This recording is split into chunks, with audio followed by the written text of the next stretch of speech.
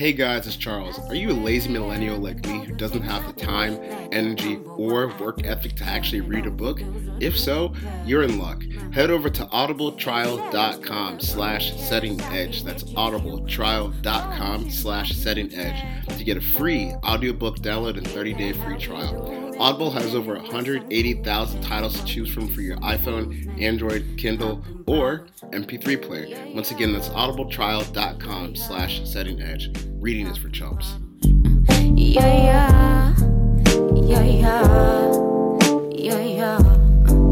Welcome to episode 43 of the Setting the Edge podcast. I'm Justin Mosqueda. You can find me on Twitter at JOMOSQ. I'm here with my co-host Charles McDonald. You can find him on Twitter at 4verts. And we're here with Master Tesfazian of the Washington Post. Say what's up to the people, Master. Hey, what's going on, man? Did you get your last name right? I nailed it, right? Hey, man, it was close enough. We'll let it slide. If it was terrible, I would have called you out, but you did it better. Actually, you did it better than Bomani Jones, so you should give yourself a little bit more credit than you thought. That's fair enough. That's actually why you're on this pod. I listened to Bomani calling you a quintessential millennial, and I was texting Chuck, and I was like, you know what? We got to pull the trigger and just get Master. Oh, is that what he said? Yeah, he said you were a quintessential millennial talking about, he was talking about Stuart Cravens. Oh, yeah. So wait, why did he call me a quintessential millennial, though? I have no idea. He was talking about how you were talking about how, like, Stuart Cravens and, like, people of this generation just kind of, like, if you're not feeling it, you're not feeling it. You know what I mean? Like, the paycheck isn't going to matter as much as, like, what you want on the inside type situation. Yeah. I gotta go check that out then. It was a couple days ago. I can't remember when it was. I think it was like fucking Friday or Thursday. Yeah, I'll go back and check it, man. Because somebody else had mentioned it, but I really don't ever go into and see it. Like, if I'm every now and then, I mean, obviously Bomani's the homie, so, you know, shout out to him because he's doing his thing. But I don't ever really have time to, like, sit down and listen to him anymore. You know what I'm saying? It's not nothing against him. It's just I'm always busy now. So every now and then I'll get like, oh, somebody said this to you about you, or somebody says this about you, and it's like, you know, I really don't have time to just kind of sit down and bog down and listen to it. But if it involves that Craven stuff, I'm actually interested and curious to see what he has to say, because we've talked a little bit off to the side about the situation and just about how idealistic millennials can be, and how idealism doesn't necessarily go with the way that are the social construct in which the workforce operates in. Like, idealism just goes to the side for dollars and cents and work politics. So no matter how high your morals are in the workforce, for some reason, the way it's been constructed, it makes it very difficult. It's like a swimming upstream to try and remain idealistic in the workforce. So that was kind of my point I was trying to make to him. Yeah, that kind of jumps us off to a good point where we can talk about Stuart Cravens, because we're just going to answer reader questions today. It's Friday, so we're just going to keep it laid back. But the first question is from Harry at HarryCFC_. What does Stuart Cravens situation mean for the future and safety of young football players? That's a good question. Master works. That's a good question, man. Wait, I don't think we introduced you properly. Master works for the Washington Post. He covers the Redskins, so he has good insight on this particular topic. Yeah, I don't know, man. That's an interesting question, man, because we still don't know to the extent of what exactly, you know, Cravens is going through. You know what I'm saying? I mean, we've seen the speculations of the things that he's gone through in the last year. Obviously, with people within the organization talking about some personal issues he had to deal with, the homesickness he dealt with, his own safety, obviously, as he was going through his third injury that he suffered. I mean, right before his second season, he was recovering from arthroscopic knee surgery. And also, I mean, this was a guy also that this team really didn't know what to do with him. Like, they didn't really have a coaching staff in place his first year to actually understand how to use such a versatile dude. That although it's still a new position in trying to be that money backer, versatile linebacker / hybrid dude, there's been other examples throughout the league that this is possible. And it really challenges the coaching staff to think beyond and outside the box from what they're traditionally used to doing. And to be honest, man, that's something that a lot of coaches just can't do right now, man. They just don't have the capacity to do it. And because, like, just like with any job, man, you're so used to doing something over and over and over again that you rarely have time to think outside the box in that kind of realm. And I think you started seeing that last year when they put him at inside linebacker and realized the dude is too small to play that position. He's going to get beat up and can't shed offensive linemen against the run when you're playing that close to the box. So they were going to move him at strong safety and felt like that was a more natural move for him. But I don't know. There could be a situation where that kind of soured on him. You know what I'm saying? Where you're so used to doing a certain thing at USC and excelling and realizing that progression isn't necessarily on a linear track. There's ebbs and flows to it. And for some people who are of my age, whether they're millennials or Gen Z, they have a hard time grasping that when they get to the real world. And so I think maybe that had a factor to play in it as well. But in terms of the future, man, basically the NFL is going to be a league that the athletes who play are going to be the ones that come from the most dire situations and feel like the way society is structured, that this is their only way out. And that's going to mainly target a bunch of young black men at the end of the day. Like, if you're rich enough and you're wealthy enough to have the privileges to make a living doing something else, you're going to do that.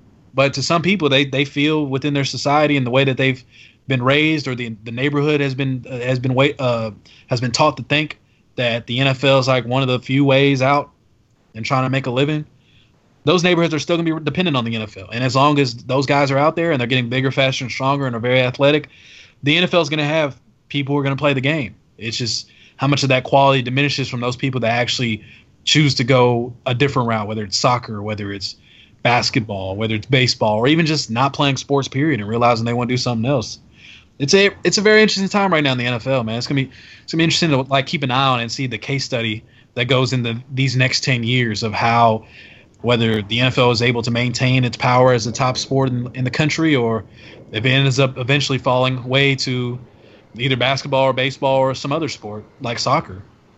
No, yeah, I think it's really interesting too, because like the way that football is embedded in this country, like a lot of like college culture is based around like college football and things like that too. You know what I mean? Like, yeah, go big school, all sorts of things like that. And when you look at where these players are coming from relative to the people who are going to games or watching it from their home, like if they stop letting their kids play football, I don't think that necessarily affects who is and who isn't going at the professional level. You know what I mean? Yeah, absolutely, man. And shit, you got religions. Like, you got a whole, like, Christianity's in the South, in the deep South is, you know, obviously I grew up in Dallas, Texas. It's like faith and football. That's what it's all about. And you still have these people, even in the NFL, who still believe that. Faith, football, and family. Like, those are the three structures and three pillars of their lives. And surely they'll probably pass that down to their kids. And it's like, it takes generations to kind of wipe those people's mentalities away from those pillars. And it's just fascinating to see how the NFL's been constructed. And it's like almost the epitome of capitalism, and the way that where humanity goes to the wayside, and it's really just all about dollars and cents and trying to, you know, figure out how to get people to do cheap labor as efficient and effective as possible. Now, Sua Cravens, he hasn't officially retired yet, has he? Nah. He's been put on what the exempt list.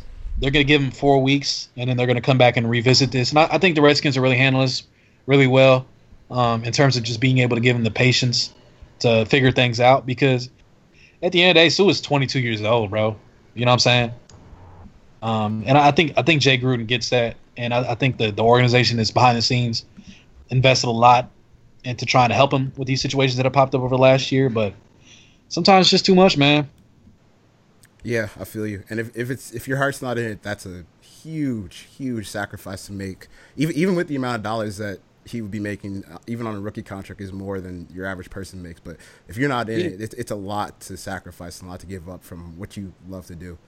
But also, I mean, think of it this way, man. He's what? He was supposed to make $1 million this year. Knock off half of that because of taxes, so he's at $500K.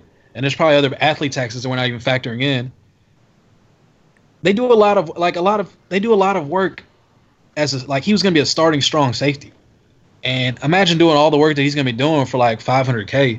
Not to say that it's not worth it or anything like that, but it's just like when you think about it and think about how they have to train their bodies day in and day out for 16 games, and all they get is $500K in return essentially after taxes.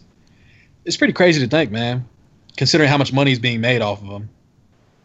Yeah. So in the NFL, if this ends up like being a problem, what would you like if you were constructing the NFL, right? What would your response to that be? Would it be like short short rookie contracts, like 2-year deals, 1-year deals. So if a guy is working on something where he's clearly being paid below what veteran players of his talent level are, he can cash in at least at that light at the end of the tunnels sooner. Yeah. Honestly, I would probably start from the draft. To be honest, I hate the draft. I think the draft is really stupid. I agree with you. I honestly, I'm down for an open market. Yeah.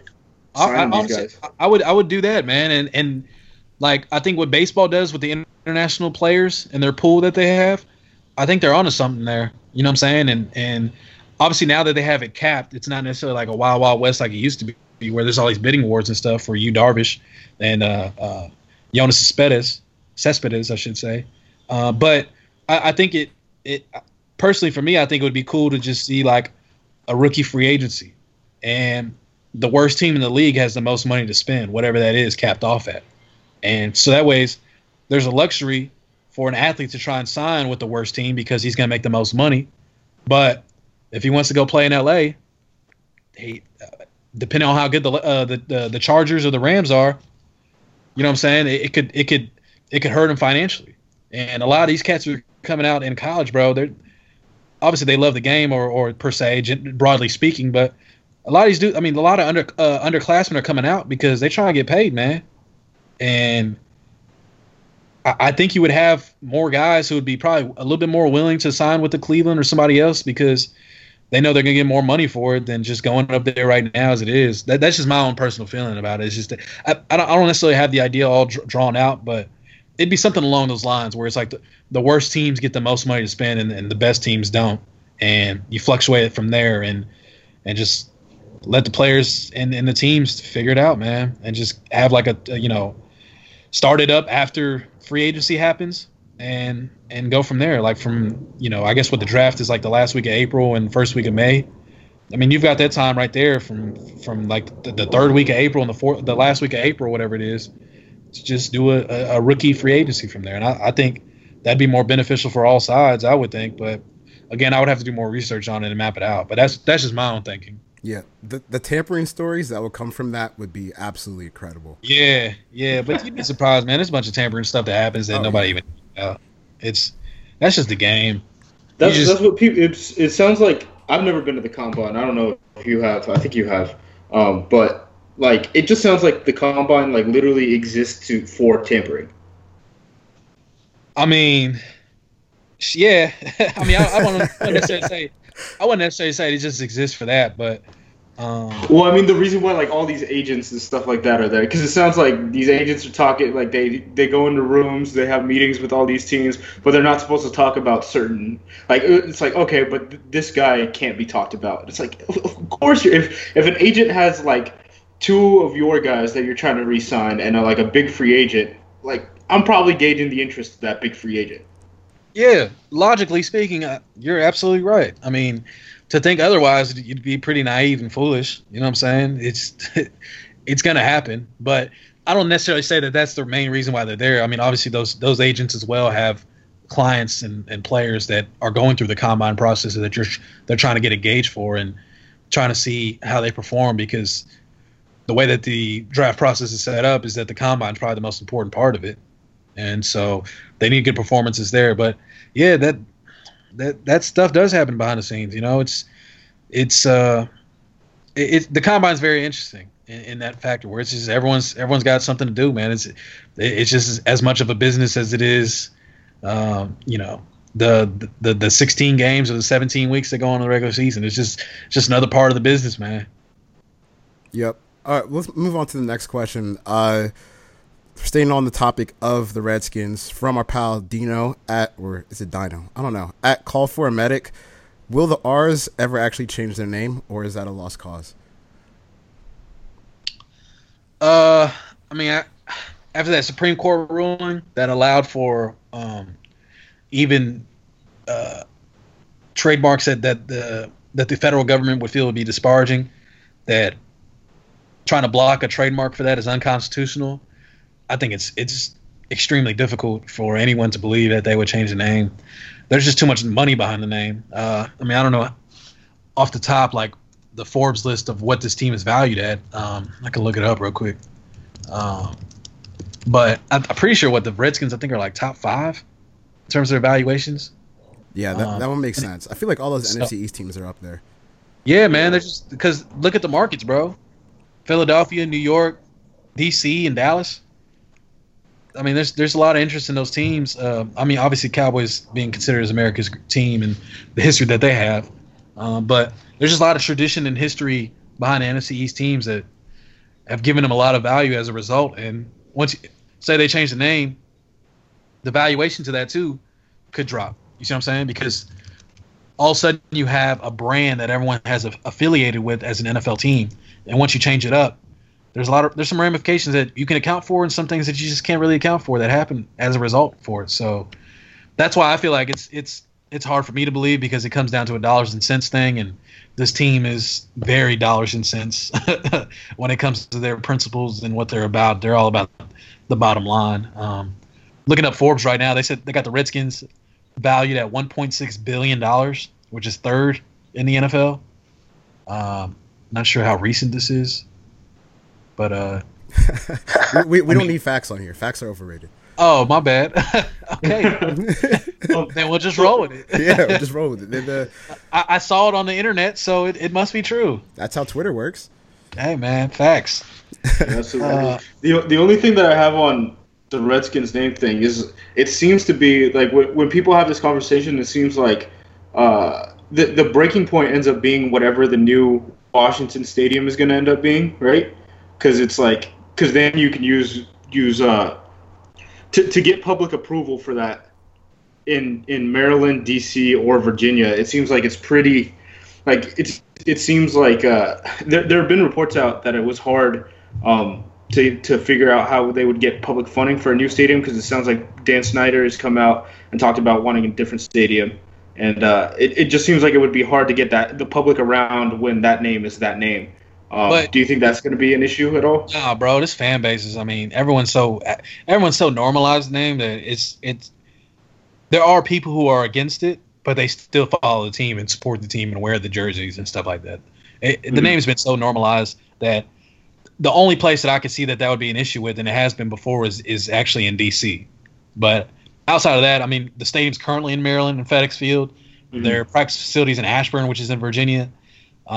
If I had to bet on anything, it sounds more and more like Virginia's trying to make the hardest bid, or at least publicly they have, and trying to get this new Redskins stadium, which probably won't be built for like another decade, to be honest, because they still got their lease. I think it ends with FedEx Field till like 2025 or something like that, or 2026 or something. So they've still got a lot of time before they figure that out. But at the end of the day, bro, all these owners are all about dollars and cents, and they're trying to do what's best for their bottom line. And looking up actually their valuation based off from 2016, it's $2.95 million is what the team value apparently is, which is like the 5th in terms of team valuations according to Forbes. So whatever that number is, even if this one is accurate or not, at the end of the day, that's a lot of money. You know what I'm saying? So that at the end of the day, that's what they're all about, man. It's just not only just the valuation of what their franchise is now, but how can they grow from there. And changing the name wouldn't necessarily do that. As we saw with, I don't know, as NBA teams are growing in value, but there's still something about calling the Wizards, they're calling the Washington basketball team the Wizards and not calling them the Bullets, that hurts their brand in a way, if that makes any sense. Yeah. Like, people here, there's still some people here that call them the Bullets. You know what I'm saying? And to be honest, Bullets sounds so much better than Wizards. It does. I don't get why Bullets was banned. I don't know. It's just a word. Yeah, I think it had to do with like the crime rate that was going on in DC, and just having a team called the Bullets. How insensitive it was to do that. I think that was the belief that it was. I'm not sure off the top of my head, but that's kind of what I've been hearing. I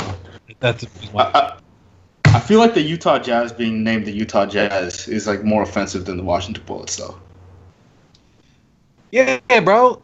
Utah ain't got no rhythm. Let's be real. Come on, man. Utah ain't got no rhythm whatsoever, bro. All they got is Mormons over there.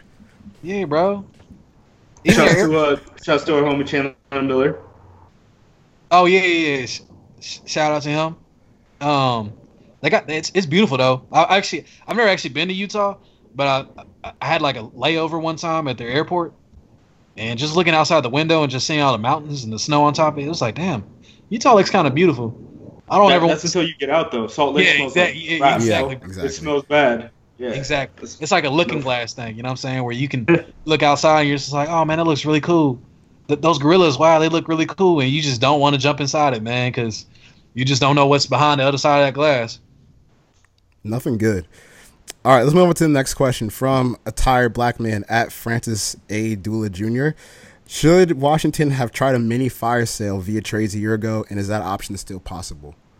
I think they should have, particularly with Cousins. I was very surprised, and still pretty surprised that they decided to slap the exclusive franchise tag on him during the deadline in the spring.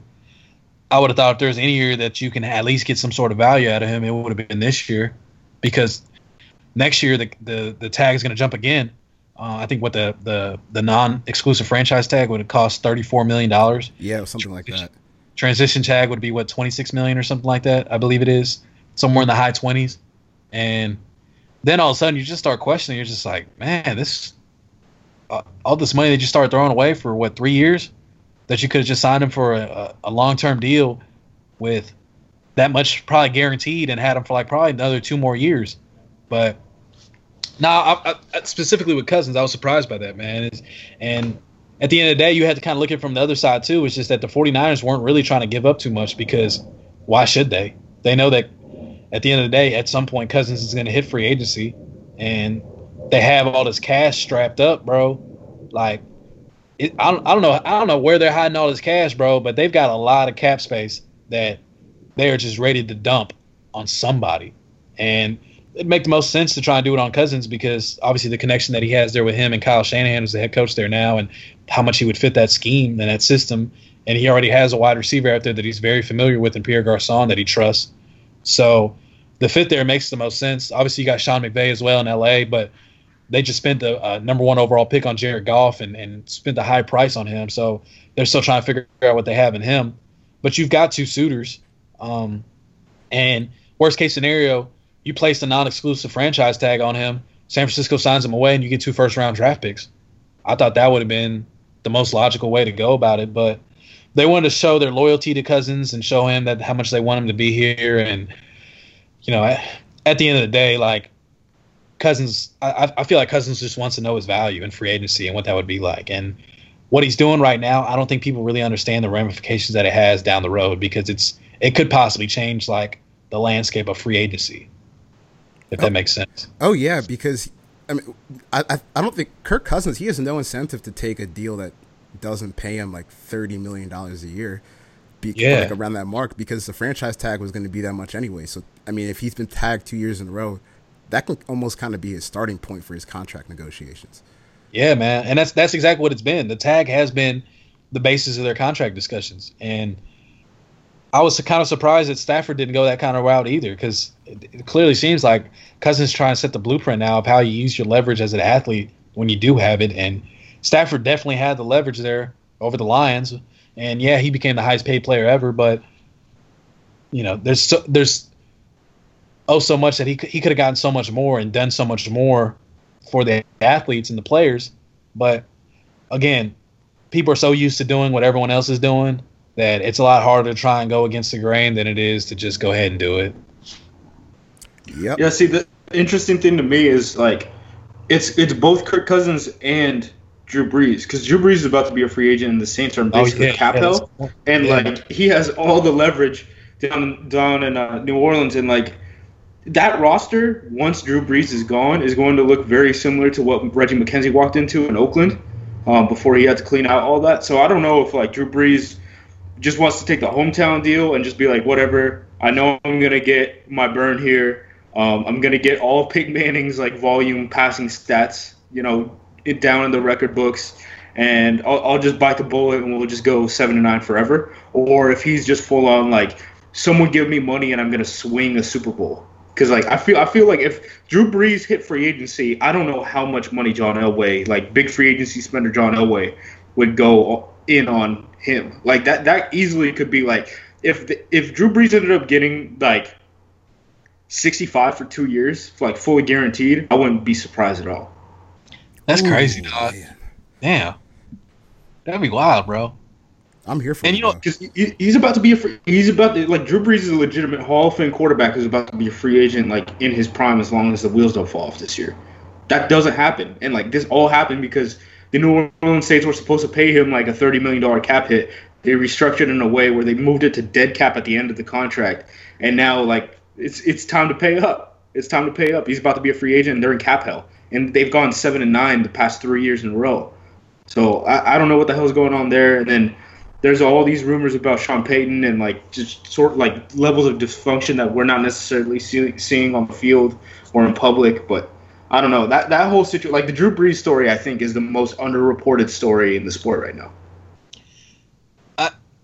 I've heard that Sean Payton is like a control freak. So I'm not sure if that has to do anything with the dysfunction or anything like that. But I heard he's very hands on. So that is interesting to know. Of the dysfunction. But while we're here, I might as well apologize to Drew Brees too, because I thought he was going to fall off last year, and he definitely proved me wrong. So shout out to Drew Brees. Oh, I did that 2 years ago. So yeah. Man, that's the hardest part, bro. It's like trying to like project if someone's falling off or not. And yeah, Justice used the Pro Bowl though. He said if you rewatch the Pro Bowl, Drew Brees looks like the worst player on the field. I want to put it on record. Charles McDonald called Le'Veon Bell super average in our group chat. Okay. Wow. No. I have a screen cap. Bro, he's about to spit like a whole diss track at you, bro. No. Shirtless. He's going to drop a shirtless 16 on you, bro. 4 verts, bro. You ready for that? I don't have to be concerned about anything because Justice is lying right here. He's the one that said Le'Veon Bell was super average and that Ty Montgomery was better than Le'Veon Bell. Wow. Damn, bro. You gonna take that, bro? I have facts. He's saying you lying, bro. On the mic. He's saying on the record. On the mic. I got receipts. He's got receipts. Gotta hold up that like FIF fifth. Actually, I'm curious. While we're talking about Ty Montgomery, I'm curious to see how he does this year, man. Because he's horrible in pass protection, but he's great when he has the ball in his hands. Yeah, but that's what I'm saying. That's all you really need. I mean, yeah, I'm not trying to diminish pass protection because I think a lot of people diminish that, and there's. Well, like it ends up being like how often you get on the field. Because like I know when if you watch LeGarrette Blount, I had to do this project for Bleacher Report last summer, and basically I ended up grading like the top 28 players who are 28 years or older at like every major position. So I was watching guys, and like I was watching like LeGarrette Blount, and when I was watching LeGarrette Blount, I was like, oh my god, like he literally is only on the field for play action and run game.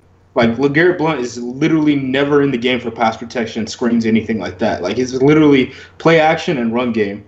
And then I watched how they used Ty Montgomery last year, and every time he was in pass protection, he was getting his ass kicked. So I think there certainly are there's like big backs, right, where it's like pass protection, play action, and just like running the ball down the middle. And then there are small backs where like you want to do like the Christian McCaffrey stuff where you're running little Texas routes and screens and things like that, draw plays and things. The thing is like Ty Montgomery, when he has the ball in his hand, is like that small back, but he has the body of a big back. Yeah.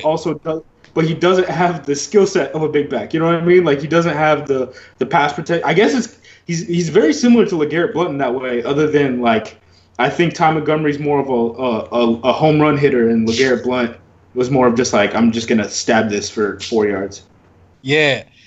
I mean, Adrian Peterson was also that same way, where pass pro was never his thing. And it just never made sense because he was like a freakish athlete, and probably one of the most freakish athletes that we've seen in our generation on the field. But he just was never really good at pass pro, man. I don't know what it was. But then you look at a guy like here in Washington with like Chris Thompson, who's like smaller than Adrian Peterson, but he's just excellent in pass pro, and he's made a living out of it. Where his contract extension was based off how well he plays on third downs. So that position's always interesting, and the thing is always it just depends on who else you have there to complement him. But I'm very curious to see how Ty Montgomery does this year. That I don't know why he's one of the guys I'm kind of targeting to see, like, you know, how does he evolve from here? You know what I'm saying? I also love that he's wearing number 88 at running back. I think that's tough as hell. Exactly, man. That's fire. He don't care. He breaking all the rules, man. Yeah. So enough of Justice's ridiculous takes, manic takes. Let's move on to next question. It's talking about Rob Kelly from Bad Guy Rai at @_who_is_he. Is the name R. Kelly officially canceled? The nickname R. Kelly. I think it has to be. You know what I'm saying? We ain't really rocking with R. Kelly these days. But, you know what I'm saying? Or maybe Rob Kelly could just be the new R. Kelly. I mean, anyone thought of that? Maybe he changes the way that we view R. Kelly. Not the fake one, but the way that we associate the name R. Kelly to. What about if it's like that? Can we do that? Whew, I mean, he probably have to be like have one of the best seasons ever, probably, to do that. Yeah. I don't know. Trapped in the closet by Fat Rob. I don't know, man. I definitely stopped the R. Kelly puns. I was doing that a bunch last year, but yeah, that stuff kind of got whack, and then it got really whack. You know, a few months ago, once you start realizing, like, damn, I'm actually supporting this dude's sick, twisted obsession with underage girls. That's not cool. Yep. I better stop. So, yeah, that's not his nickname no more. That's a very millennial question, and I appreciate that. It is. I found myself, like, I was listening to a playlist I had last week, and "Step in the Name of Love" came on shuffle, and at first I was grooving with it, and I was like, oh damn, I forgot R. Kelly's a monster. I can't listen to this song anymore. Dog, you know how hard it's been, bro? Like, I mean, it's not hard anymore, but like initially where I was like, dang, bro, because there were so many like chopped and screwed R. Kelly songs that I really liked, and just having to let those go, it was really tough. But now it's like, you know, it's so normal now not listening to R. Kelly and not even like thinking about him that it was a good lesson, because then you start learning like you can let go of things that you're emotionally attached to, even if, you know what I'm saying, you feel like in the moment like it's very difficult. But once you're able to disassociate yourself with it because of the reasons behind it, you know what I'm saying? It's not like you're just doing it just to do it. You're like, there's an actual legitimate reason why you should not associate with R. Kelly. Then, you know, then there's reasons to justify whatever emotional attachment you have to it. At the end of the day, you end up realizing that whatever that emotional attachment is, it pales into comparison to the reality of the situation. Yeah, it's awful. It's weird. It's awkward. Because, I mean, he just got so many hits, but just got to be more self-aware, I guess. I know, bro. So many. Okay, so how far does this go? Like, Ignition Remix comes on, and what's your reaction? No, it's done, bro. We ain't listening to it. Dude, dog, like, literally, I'm not even letting them say, now, usually I don't do this. It's like, now, skip. You know what I'm saying? We going on to the next song. It's not even on the playlist, bro. It's not even on shuffle. It's not even a thought, bro. It's basically just like muted on my Twitter. That's how I view R. Kelly tracks now. It's just muted. Yeah. I don't even people don't be going out playing R. Kelly like that. Yeah, and even like back in the day on that Aaliyah album, "Age Ain't Nothing But a Number," R. Kelly's in the back, the cover. Yo. Dog. Yeah, the signs were there. The signs were there, bro. That's crazy, ain't it? Like it was literally like right in front of our face. And even the songs he was talking about. Yeah. Man. That's Age weird. Ain't nothing but a number. Bro, life is crazy. That's why like I had to start like, don't you always find it weird that like every time somebody does something bad, everyone's always like around him like, oh, he was a good dude though, you know what I'm saying? Like we would have never guessed him to do this. Yeah. Like you only get to see like a certain side of people, and the only side that they want to show you.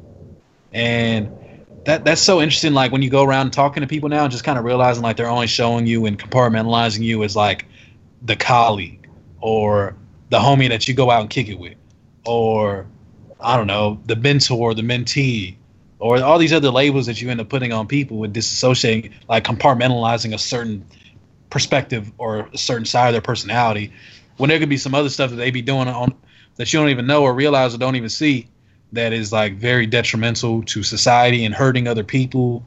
And it's crazy, man. That's why I don't know if I necessarily say I'm very hesitant when I say someone's a good person. Yeah, you just never know. I just feel like a lot of people are just like flat out lying too sometimes though. Like I see a lot of stuff where like in my neighborhood and stuff where they'd be like, yo, free so and so, and I'd be like, man, there's a lot of people who've gotten in trouble for a lot of messed up stuff that they probably shouldn't have gotten in trouble for, or they were just in a bad situation, wrong place, wrong time. But like you guys are lying when like so and so, you guys are saying so and so was a good person. You guys are just saying that just to say it. You know what I mean? Like a lot of people are just like rock with who are around them. So life sucks, man. Yes, it does. Life sucks. Next question from Big Daddy at I've Goat. Can y'all discuss the new Seahawks logo funnily? Or yeah, I mean the Seahawks had a new logo for people who haven't seen it, and I honestly think it's kind of tough. I don't mind it. I think it's tough too, bro. But then once somebody told me if you flip that around backwards, it's like a pug with a pug with a mohawk. I can't get that in my head, bro. Oh no, hold on. I'm actually about to look it up. I can't get that in my head, bro. Somebody flipped that picture around on Twitter and said it looks like a pug with a mohawk on it, and literally all the toughness that it has in that picture, bro, it just completely just went out the window. Oh my god, I see it. You see it? Yeah. Jesus. Ain't it crazy? I don't know who even like. How do you even think of that, bro? Let me flip this picture around and let me see what it is. Some of these dudes, some of these people on Twitter are just too creative for their own good. I know, man. They should be doing something else, bro. They should be using them skills to like actually get paid. Instead of I'm cool with it. I'm pretty entertained by Twitter and it's free, so I'm with it. All right, let's hit the last question from our pal Sully at Sully Football. Do you guys agree with the reports that Brady passed the torch to Alex Smith last night? Can't wait to hear the answer on air. Hell no. What the hell's that? The Chiefs fan Homer.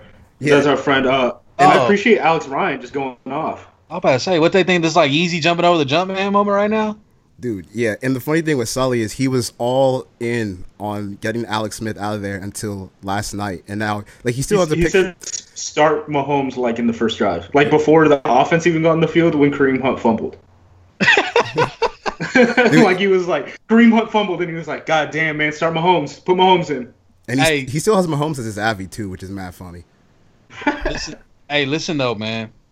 That Chiefs offense, though, that looks like a very fun brand of football. It was last year where there was just small dudes dapping each other up. Like Tyreek Hill and DeAnthony Thomas high-fiving each other. Yeah.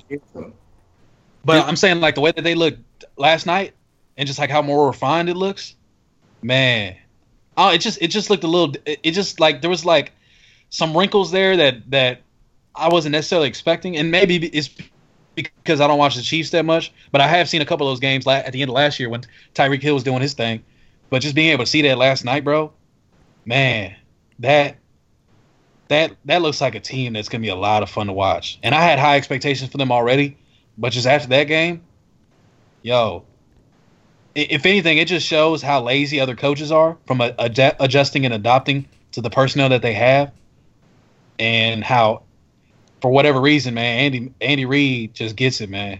Andy Reid's dope, man. So, like, all right, I have a question. So Albert Breer wrote a piece 2 days before this game about how the option is dead, and then the Chiefs came out immediately and beat the New England Patriots by, I think, it's the largest point differential in a while. I know the Buffalo Bills beat them by 15 last year, and then they scored more points on the Patriots than the Patriots have ever had scored on them since Bill Belichick's been the head coach. Have you ever written an article where you were so wrong?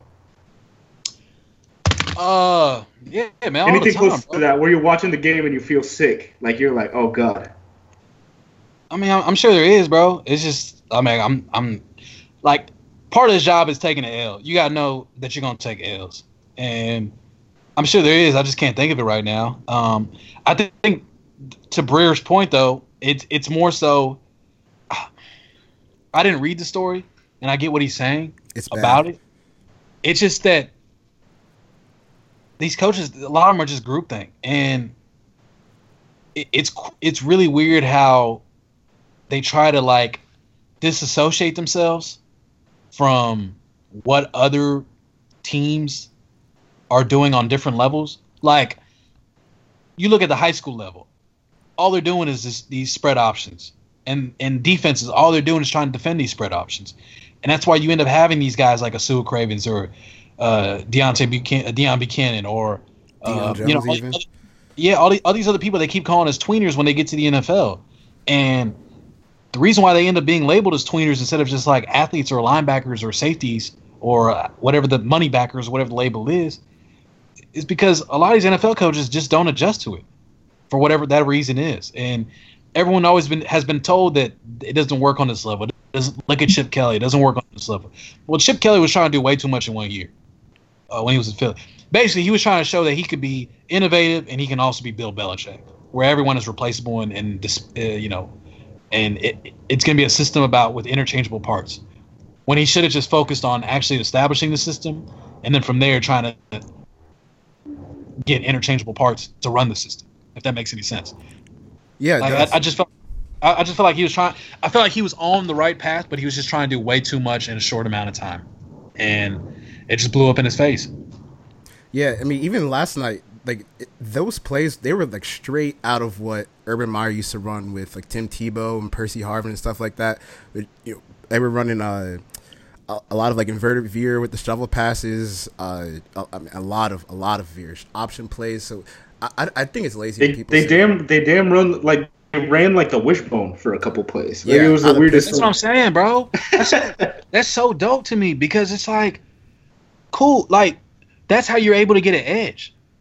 Being able to think outside the box, like that's everyone's always trying to find an extra edge or trying to find a different way to surprise teams. And how are you going to do it when everyone essentially keeps telling you that you need to have the same system set up in terms, not necessarily like, obviously there's a lot of differences within offenses, but like relatively speaking, like everyone is trying to accomplish the same thing. Correct me if I'm wrong. Like there's not too many teams that you can see that will just go completely outside the box like what we saw KC do, and being able to use the talent that they have to accomplish such a feat against a team that everyone thought could possibly go 16-0 this year. Like I feel like when you watch like from a schematic standpoint, right? Like basically every team's running inside zone, outside zone. It just depends on how often. And then it's like last year it was probably like the Bills and the 49ers that you would say like, all right, these guys have like legitimately unique running games. I think one of the reasons that Kansas City did that is Chris Alute, the head coach of Nevada, who like installed the pistol, had Colin Kaepernick playing quarterback. He was actually consulting with the Chiefs for like 3 years, in Andy Reid's first 3 years with the Chiefs. So it shouldn't be surprising that this is the team where like the pistol is kind of embraced. But like, goddamn, like the pistol, I can go on for this for like 20 minutes. I'm not going to, but the pistol is by far like the most efficient way to play football, in my opinion. And you see how effective it is in college. You would think that somebody would be like, oh man, let's try and find ways to just at least just have a sub package to it, and not necessarily make it obviously the entire system, but just like being able to incorporate plays within our scheme that involve like, what do you lose from that? You see what I'm saying? Yeah, I don't get it either. And I think about it like this: like these are the players that are being sent to you by college. Like, that's your talent pool. So why wouldn't you try to adjust and play towards their strengths? I don't get why the NFL has to be so stoic when it comes to something so simple as like. How long do you think it took them to put in those plays last night? Not too long. You got practice at it, but like high school teams run those plays, college teams run those plays. So why can't an NFL team run those plays? Because it's the NFL is basically a gentleman's club, bro, and they want to make sure that the people who are in it want to make sure that like I say it's a gentleman's club in a way that like it's a lot harder. Like it's so much easier for you to go from a high school coach to college, but just imagine how many coaches go from college to the NFL. You see what I'm saying? Yeah. Like, there's a reason why there's a really huge gap there. And I believe a lot of it's just intentional because, again, like, people want to think and have this expectation that are within the NFL saying, hey, this is the NFL. This is how we do it. There's a standard. There's a way that we go about, the way that we play football. And at some point, that stubbornness is going to, for me, honestly, like, college football is so much more enjoyable to watch than the NFL because of the creativity that you see on the field and the different schemes that you see and, how they're able to spread them out and just play. And I keep waiting for the NFL to follow with that, but they don't, and then they end up having all these tweeners that people label as bus because they can't adapt to the NFL when the NFL should be adapting to them. Yeah, I agree. But we're running on here on about 45 minutes, so we're gonna let you go here in a second. But before we let you go, anything you want to let the people know about that you're working on? No, just follow me on Twitter. Yes. That's pretty much it. Follow me on Twitter, MasterTES. On Instagram, master.tesfatien. So yeah, that's pretty much it, man. All right. Justice, do you have anything you're working on? Ooh, not really. Doing stuff, like I said, always Bleacher Report, doing stuff for defensive line play, and then doing kind of the same thing but more matchup related for football guys every week. That's pretty much it. And then recording with Carlos, who hopefully his mic is working, and he's also 0-1 in spread picks. So yeah, off to a strong start. Yeah, so you tweeted you had like a 10-team parlay and you lost on the first team. It was 6 teams, okay, 6 teams. Actually, let me say this too. There's probably some things that I said here that were really trash and bad takes, and if they are, deal with it. Yeah, that's it. Deal with it, or you can tweet at our intern at Count Caleb. Yeah, there you go. All right, so that'll conclude episode 43 of Setting the Edge. We'll be back on Monday with a recap of Week 1. Football is back. Thank you, guys.